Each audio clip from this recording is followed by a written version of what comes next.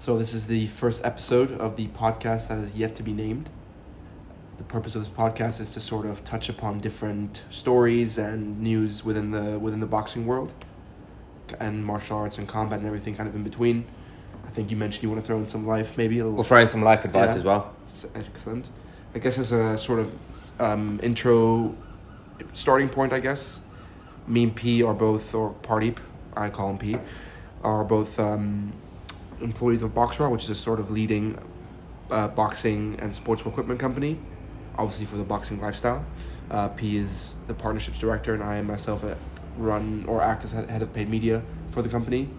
And I think the first subject that we kind of wanted to go into was Canelo versus Triple G, and the rematch that's going to happen, the trilogy that's going to happen in that match. P, your early thoughts? Early thoughts, Canelo to win by stoppage. I think if you speak to anyone in boxing or anyone who's got some sort of interest in the fight, that's where everyone's going. Not to take away from Triple G. Obviously he's old now. A long time since he last fought. He's 40. Looking at his previous performances that he's had now, so Murata, he took a lot of body punishment in that, which I think Canelo's going to look to exploit. Yeah. As you get older, obviously your body becomes more susceptible to them big shots. Sure. His other fight against Devonchenko, again, UD looked okay in the fight, but I think his age has started to really show now and maybe take a toll on him as well. Yeah. I think he's had some issues with leaving trainers. And I think what surprised me is, to be honest, even that the fight even got made, to be honest. Because if you'd asked me a year ago, for example, and say, hey, does Triple G... Because there was after the second match, there was already talk of the trilogy and, should Canelo go back and do another one? And it seemed like Canelo had kind of moved on to all these other things, right? Moving up in weight classes, even moving up to the likes of light heavyweight, and then doing undisputed. So it seems like, okay, well, he's just gone on a different path now, and Triple G won't be able to catch up because he's kind of past it now. But now that fight has been made. So a year ago, I would have said no chance Triple G gets another shot at Canelo. But now here we are, right? So it's funny, I think, how the fight even got made. So I'm interested to also understand what are Canelo's motivations for even going into the fight, given that he's just coming off a loss. Is he kind of looking to bag a quick win? I'm not sure if Triple G is a quick win. Maybe I'm jumping the gun there. Yeah, it's a good point. I think, obviously, had he not lost to Bivol... Yeah, I don't think that fight gets made if he doesn't 100%. Yeah. He maybe looks at undisputed at 175, goes on that route. I think, it could just be a confidence builder for Canelo. Fighting Triple G, I think he's going to be very motivated in training camp because there's that needle there. He doesn't like Triple G, sure. Which is one of the reasons why I think the fight didn't get made for so long, is because Canelo didn't want to give Triple G this big payday. Away from Canelo, who is Triple G going to fight? Yeah. He's had all these. No he's fought Devonchenko, a guy whose name I can't even pronounce. And then he doesn't listen to this podcast. Yeah, Kamel says a matter, and then Murata, obviously. But again, Devonchenko and Murata both good fighters. Is that it? Is that only 3 And then fights? Steve Rolls. Oh yeah, that's not a lot, man. I mean, if you compare that to the activity of Canelo, I think he's had 4 fights since fighting Canelo. Look at him, man. That's 1, 2, 3, 4, 5, 6, 7. So running through them, Rocky Fielding, nothing fight battered him. Daniel Jacobs, great fight. Yeah.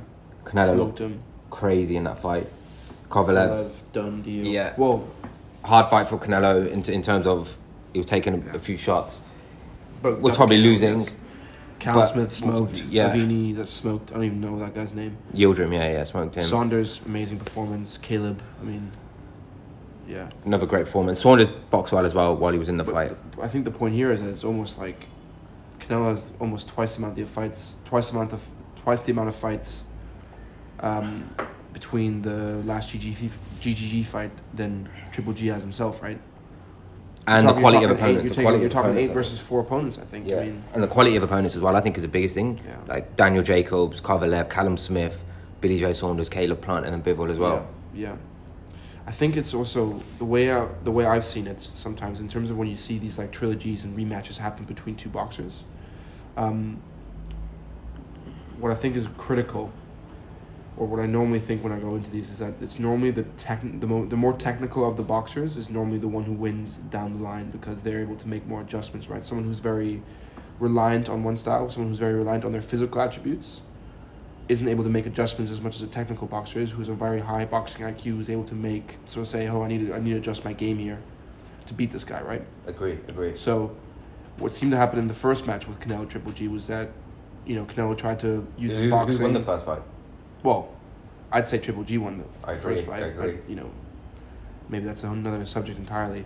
But he tried to use his boxing, tried to stay on the outside. There. We'll touch on that in episode 2. Exactly. So he tried to use his boxing, stay on the outside, try to, kind of outbox him in that sense, and Triple G just glued onto him, right? Yeah. Whereas the adjustment that was then made on the second fight was Triple G said, let me just do what I do, which is his only style that he has. But Canelo said, fuck you, I'm going to fight fire with fire. Yeah. And stood in the middle and stood and banged with him. And Canelo won the second fight. Exactly. So you're able to see that the I don't want to say the smarter boxer, because I don't want to say that necessarily Canelo's a smarter boxer than Triple G, but the more technical, attuned fighter will normally, in rematches and trilogies, normally win down the line. Will fare better down the line. Agree. Not to say Triple G is not technical, because he's sick. He is, yeah. I mean, Olympic silver medalist, sometimes that goes a little bit under the radar, I think, for most people, because of the way that he fights. It's like Mexican. So to caveat, completely different, but only because on what you touched there with the rematches. Where do you see AJ Usyk in a rematch? Because Usyk's obviously the more technical boxer. Yeah. But I really feel like AJ's got a chance in a rematch. Mm-hmm. Well, it's here it becomes I think the first match was completely off to me. I don't quite understand. Listen, I'm not in this camp. I'm not with him, so I don't really know. So it's hard for me to say, hey, why didn't you do this? But it seems that AJ kind of went out into that fight to prove a point that he could box, because a lot of people sometimes. But he's been doing that. He's been doing that recently. Yeah. In a lot of fights. And they people sometimes say, oh, you're only a bodybuilder who boxes. He's like, no, I can't box. And then almost kind of playing into the haters, and then that gets to his head. He felt like he needed to prove something to people, right? Which is almost like which will get you fucked up. Yeah, which will get you fucked up, right? Thinking like that and acting like that, that's not good. And then he paid the price for it, man. Like he played a chess match, like a technical chess match with one of the best pound for pound boxers in the sport, which was Usyk at the time, and he came up short, right? Whereas what he should have been doing was, what he says he's going to do now, which is get on top of him, use your strength, use your size, bully him, and it's possible. I mean, it's if you could sort of replicate it down, it's like what Loma went through with is it Salido? Salido in the second fight. So you kind of replicate that down into weight classes of them they're smaller. Loma, the technical genius that he is, and just get roughed up by a sort of rough and tough fighter. But Loma in that fight, towards the end of the fight, you saw Loma make adjustments where he realised what was happening. And I'd bet. And if he had another round, he would have stopped Salido. Number one, yes, you're right. And then two, I bet if they had a rematch, I bet Loma would have made significant adjustments to make sure that wouldn't happen again. So it seems to me that should AJ come out guns blazing, I think, listen, it's not a secret that everyone knows. Everyone knows what AJ has to do to beat Usyk. So obviously Usyk seems saying, okay, we know he's not going to come out the same way now. Again, the more technical fighter is able to adjust his game to what's going to come his way, right? Yeah. So therefore, Usyk knows. Usyk knows this change in game plan that's going to come from AJ, right? So they're going to obviously adjust necessary as well.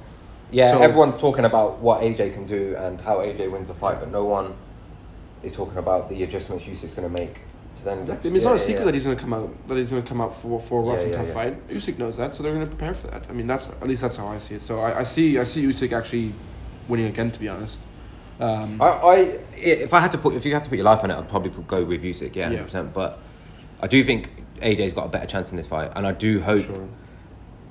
I want to see the Fury AJ fight just because it's the biggest fight ever. Has he changed camps now? I don't even know. Who? AJ. He's with Garcia now, Robert Garcia, yeah. Interesting. Which again is it's good and bad, right? It's good because Robert Garcia is a great coach, and I think he's great for the style that AJ needs going into the fight. But to change coach, and I was having this conversation with Benny today, to change coach so close to the biggest fight of your career, and this is AJ's biggest fight of his career. He's got the most pressure on him ever, anyone's ever fucking had. He's got this new DAZN deal. This is his last fight on Sky Sports box office, as far as we know. He's got this big new fucking DAZN contract. That's all riding on him. DAZN are really banking on him. He loses now against Usyk. Oh, he's done, yeah.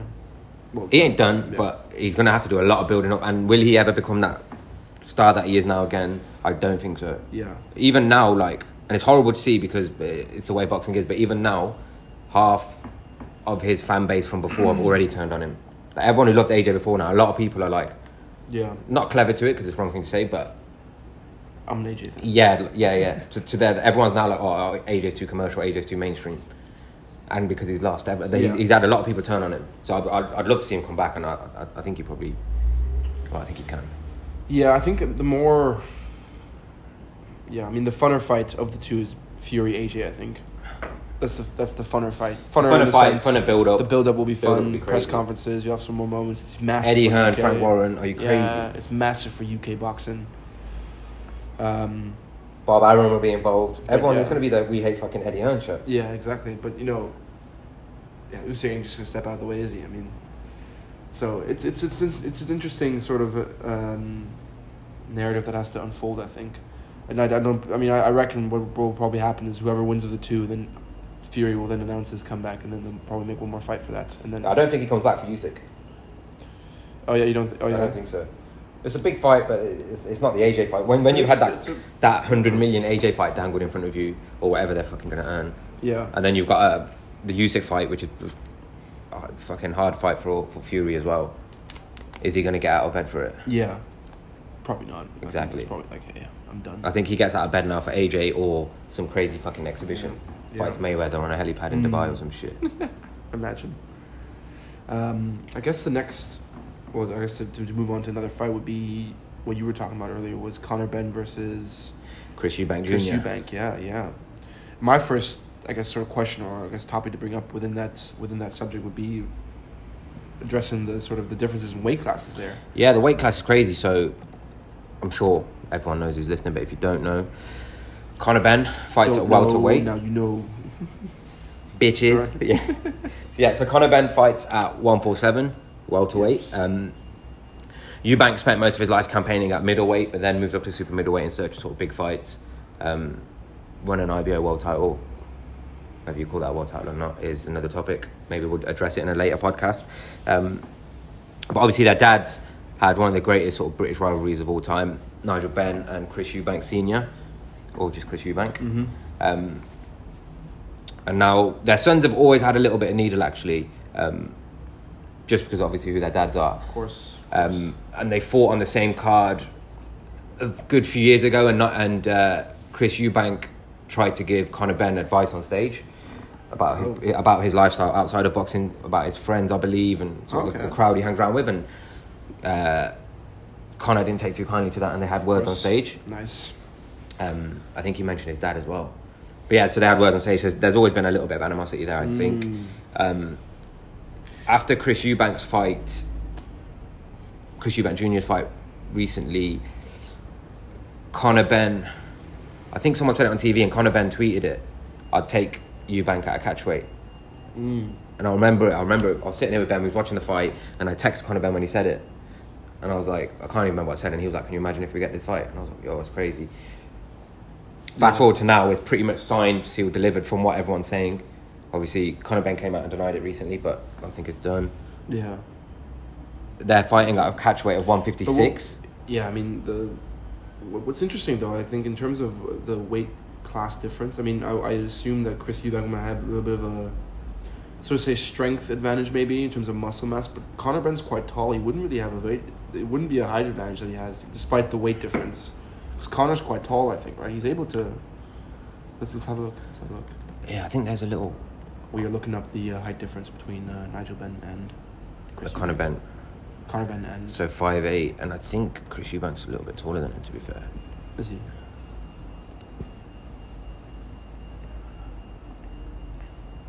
5'11", 5'8.5". So, like, not too far, to be fair. Yeah.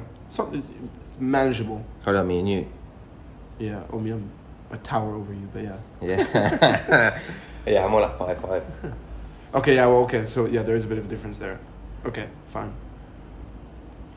But I think, go on. I mean, Chris Eubank also has legitimate world-class experience under his belt compared to Conor. Yeah, Conor Benn's been matched really well, which is, I think that's the interesting thing in this fight, that Conor Benn has been matched perfectly by Matchroom, and I don't say that in a disrespectful way. I think they've really built his career up in the right way. I think if you look at his early fights, I remember watching his early fights. He fought a guy called Paynard, like some French dude, I believe. And they just went to fucking war. I think they knocked each other down in the fight like 3 times each or something.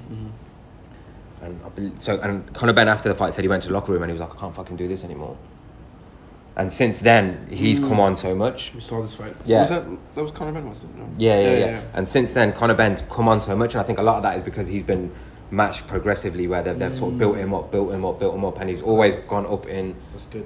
the ability of who he's facing. And then obviously when he's beat the guys like of the ilk of like Chris Algieri now, so he's definitely shown massive improvement. So I think his next real progressive step is to really step up, and then maybe fights the like of someone like a Boots at 147 or a Thurman at 147, definitely. Maybe a Danny Garcia somewhere down the line, but they're legitimate monsters. Yeah, those are all big names, man. Yeah, legitimate monsters. America's horrible for the welterweight division. Like, there's so many monsters there.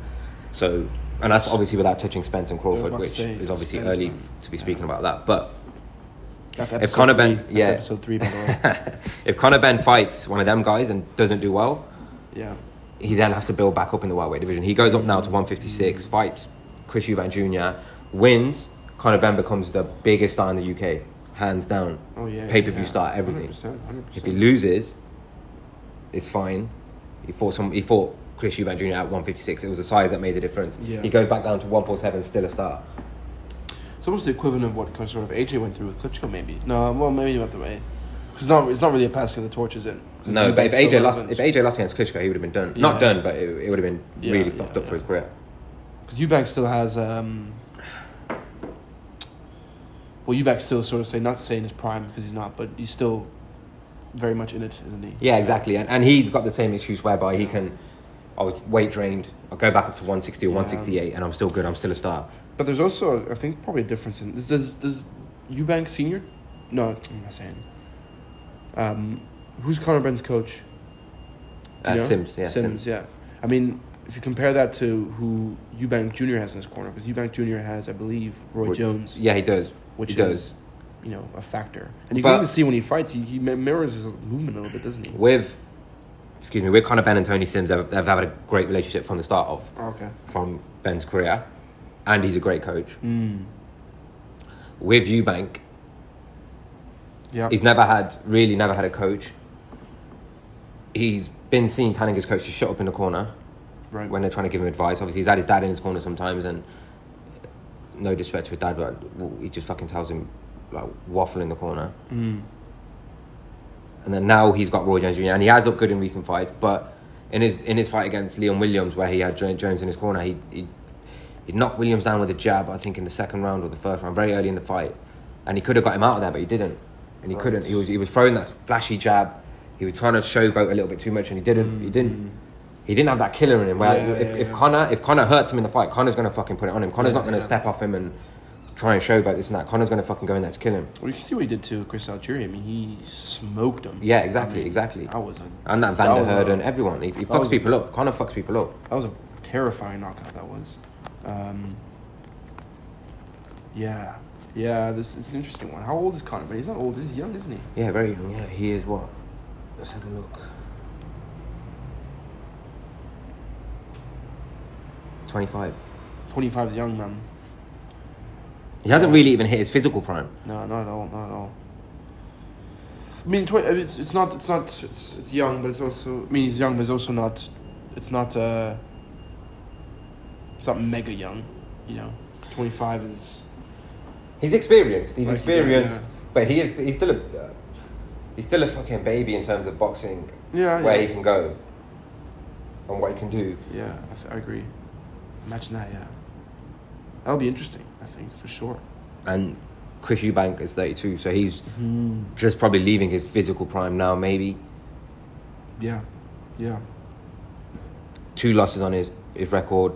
Groves and Billy Joe Saunders. Whenever he's really stepped up, he's always come up short. Both of them guys, he obviously didn't have Roy Jones in his corner, so that could be a difference in the fight. But yeah, I don't know. I mean, only 2 losses, isn't that? I mean, that's fine. And one of them came to beat Billy Joe Saunders and George Groves, so both great fighters. Yeah. George Groves is your boy, isn't he? Yeah. He is. Yeah, he's probably he's up there, one of my favourite boxers, especially when he was active. I thought he had a great jab, great boxing brain, great overhand right. He's good personality as well. He had an interesting style where he'd have that classic like he fought orthodox, right? I think, yeah. So left hand down, yeah, right hand up, and then he'd kind of sneak that left hook in. Yeah, he was very Adam Booth. Yeah. Low lead hand. Pioneer of the Adam Booth style, really. Yeah. And he was doing it before all the guys with like Ryan Burnett and Josh Kelly and all those guys were pulling. Yeah. That was him and David Haye. The OG was. That was like a. I don't want to say a threesome, but yeah, they were like the threesome. Yeah, the Three Musketeers. Yeah, did he train under Adam Booth? Did he? George Groves.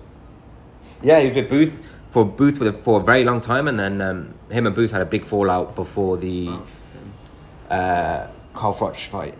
Yeah. Okay. The story goes, and this is from George Groves on a podcast. It's on YouTube. I forgot who it is with Tris Dixon, I think. They'd agreed that Carl Froch fight, and they were supposed to go down to the press conference. And I think they may have had some disagreements previously about money and stuff. But I may be getting that wrong. If we had Jamie here, I'd be like, Jamie, check it up. Young Jamie, look that up. But Ben will be our Jamie. Or Isaac. Yeah. We'll see who's a cheaper option. Yeah, exactly. Well, none of them are getting paid, but yeah. Pay them in weed. Where was I? George Groves, Adam Booth. Yeah. So I think that had some slight disagreements within the gym beforehand, but on the day of the press conference, Booth said to Groves he's not going with him. So obviously, being his coach, they're going to do a big TV press conference. He needed his coach with him on the table. Yeah. So if you remember, Groves turns up on his own.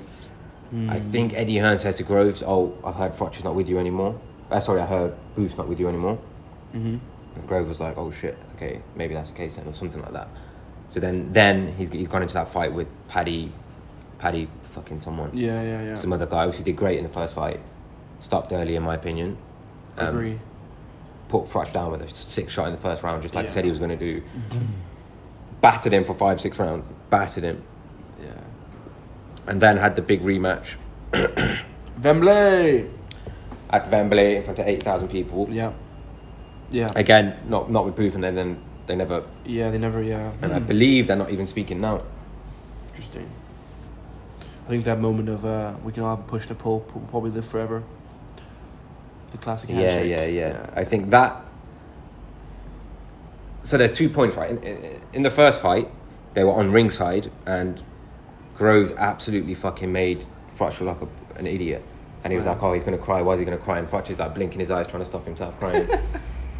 And then he's trying to ask Adam to get involved. Oh, no. And it's funny, but in that fight, it felt like George had beaten him then. And then in the second fight, when they did the push and the pull, and Carl's almost turned the tables and pulled him. Yeah. And you could see it in George's face when he got pulled like that. Then he was lost, and he looked like he'd lost. Yeah. He was confused. It was the first time he was like, "Oh shit, this guy's just one up to me." But I think we were having this. It must have been probably last year or something. But you were kind of saying that George Groves actually kind of like candidly came out after about. Yeah. Saying that he'd been doing media all day. He was tired. Yeah, I think it might have been that same interview I was talking about earlier, where he said that as well. He said, "I've been doing media all day. You don't know what it's like when you've got a fight like that. It's constant media, constant fucking interviews, everything." He said, "I was tired. I didn't really want to do the face-off thing." Yeah, that must have been the gloves are off or something. It was the gloves are off, yeah. And he said, as soon as it happened, I thought, fuck, he's just done me here now. It's on TV, he's done me. Yeah. Because it is one of them, and it's like, if you do that to me in the pub or something, you had just been done, innit? All the boys are going to laugh at you. And it's just happened to him on Sky. Biggest fight fucking ever. Yeah. It's hard, man. You gotta. But there's small little traits of when you fight, man. I thought, but Froch, to his benefit and to his credit as well, before that fight, he hired. So after the first fight, and before the second fight, he hired a sports psychologist because he got so psychologically involved and fucked up from the first fight and the build up, and Groves was in his head. Groves bullied him in the first build up. Yeah. And because Froch had allowed that to happen, he says that's why he performed so badly in the fight. So he got a sports psychologist, and which is why in the build up to the second one, he's so cool, elusive. He's just removed from it all. Nothing really emotionally gets to him, and that's his demeanor was much different. Exactly, and that's where he got the move from, the fucking we can all have push and pull. But he was more confident. He was, do you know what I mean? Nothing was angering him. So when he got pulled, he didn't react in an angry way. He reacted in a clever way. Yeah, I mean, it was even, and you can see the way the fight unfolded, because the first one was kind of chaotic, wasn't it? I mean, he got knocked down early on. That was it. Yeah, he got knocked down, and then it was chaos. Came back after. Yeah, it was a chaotic fight, right? Against the ropes, all over the place. And the second fight was quite a technical showdown, wasn't it? I mean, until the knockout, of course, which was it was picture perfect. Just a right hand, boom, just floored George. I met George Grove once. Yeah, you mentioned where. We was in Bicester. I was taking my mum to Bicester. She was doing some shopping. And I think we was about to leave. He was in the car, and the geezer just walked past. George Groves, he was with his wife, and he was pushing a pram or something. And I seen him, and I was like, oh, he looks like George Groves. And then it was him. Nice. So I was like, this was so early days box for as well. Like, we were still packing out the garage. I don't even think we'd launched yet, to be fair. But I had Black Whittaker, the old school one. But yeah, I'd run over to him, got a picture of him, and I was like, oh, I'm your like fucking biggest fan, bro. Like, yeah. You know what I mean? And he'd just fought Gutnick. Oh, was he still active? Was he? Yeah. He just fought Gutnick, who was a guy that got fucked up after George Rose fought him. He went into a coma and he had all them health problems. So George was a little bit removed. Nice. And I just said to him, it's a good form of shame about what happened to him, and he was like, yeah. And I can't remember what he said, but he didn't want to really engage in it. And then I just got a photo with him. Sick. And I was like to him, because I think in the photo I still had long hair, but we just lost a bet. Me and Ben had a bet. Oh no. And I said George Groves was going to win a world title within a year, and he didn't win the world title within the year. And I said to Groves, I've got to shave my head because of you. And he just started laughing. I don't think he really believed me, but I should have shown him. Yeah. I think who did we see in Amsterdam a few months ago? Remind me his name. Fought Roy Jones, Calzaghe. Saw Joe Calzaghe just complete. Well, maybe we shouldn't say this on the line, so to say, but we were all really high on some. I don't know. Well, yeah, we were high. Of course, man. Yeah, we smoked a lot of weed. I'm high right now. Oh yeah. Yeah. Yeah, we all smoked a lot of weed, and in Amsterdam we just saw him walking down the canal with his son was Joe Calzaghe, also munged out of his head with his son. So that was quite funny. Allegedly. I didn't run after him. You ran after him and said, I don't know if you said me and Ben just said hello to him. What a great guy. Great guy, one of Britain's all-time greats. Yeah, what time are we on? 27 minutes. Should we call it there? Yeah, what do you think, yeah? Well done. Well done. Boy. Fuck y'all.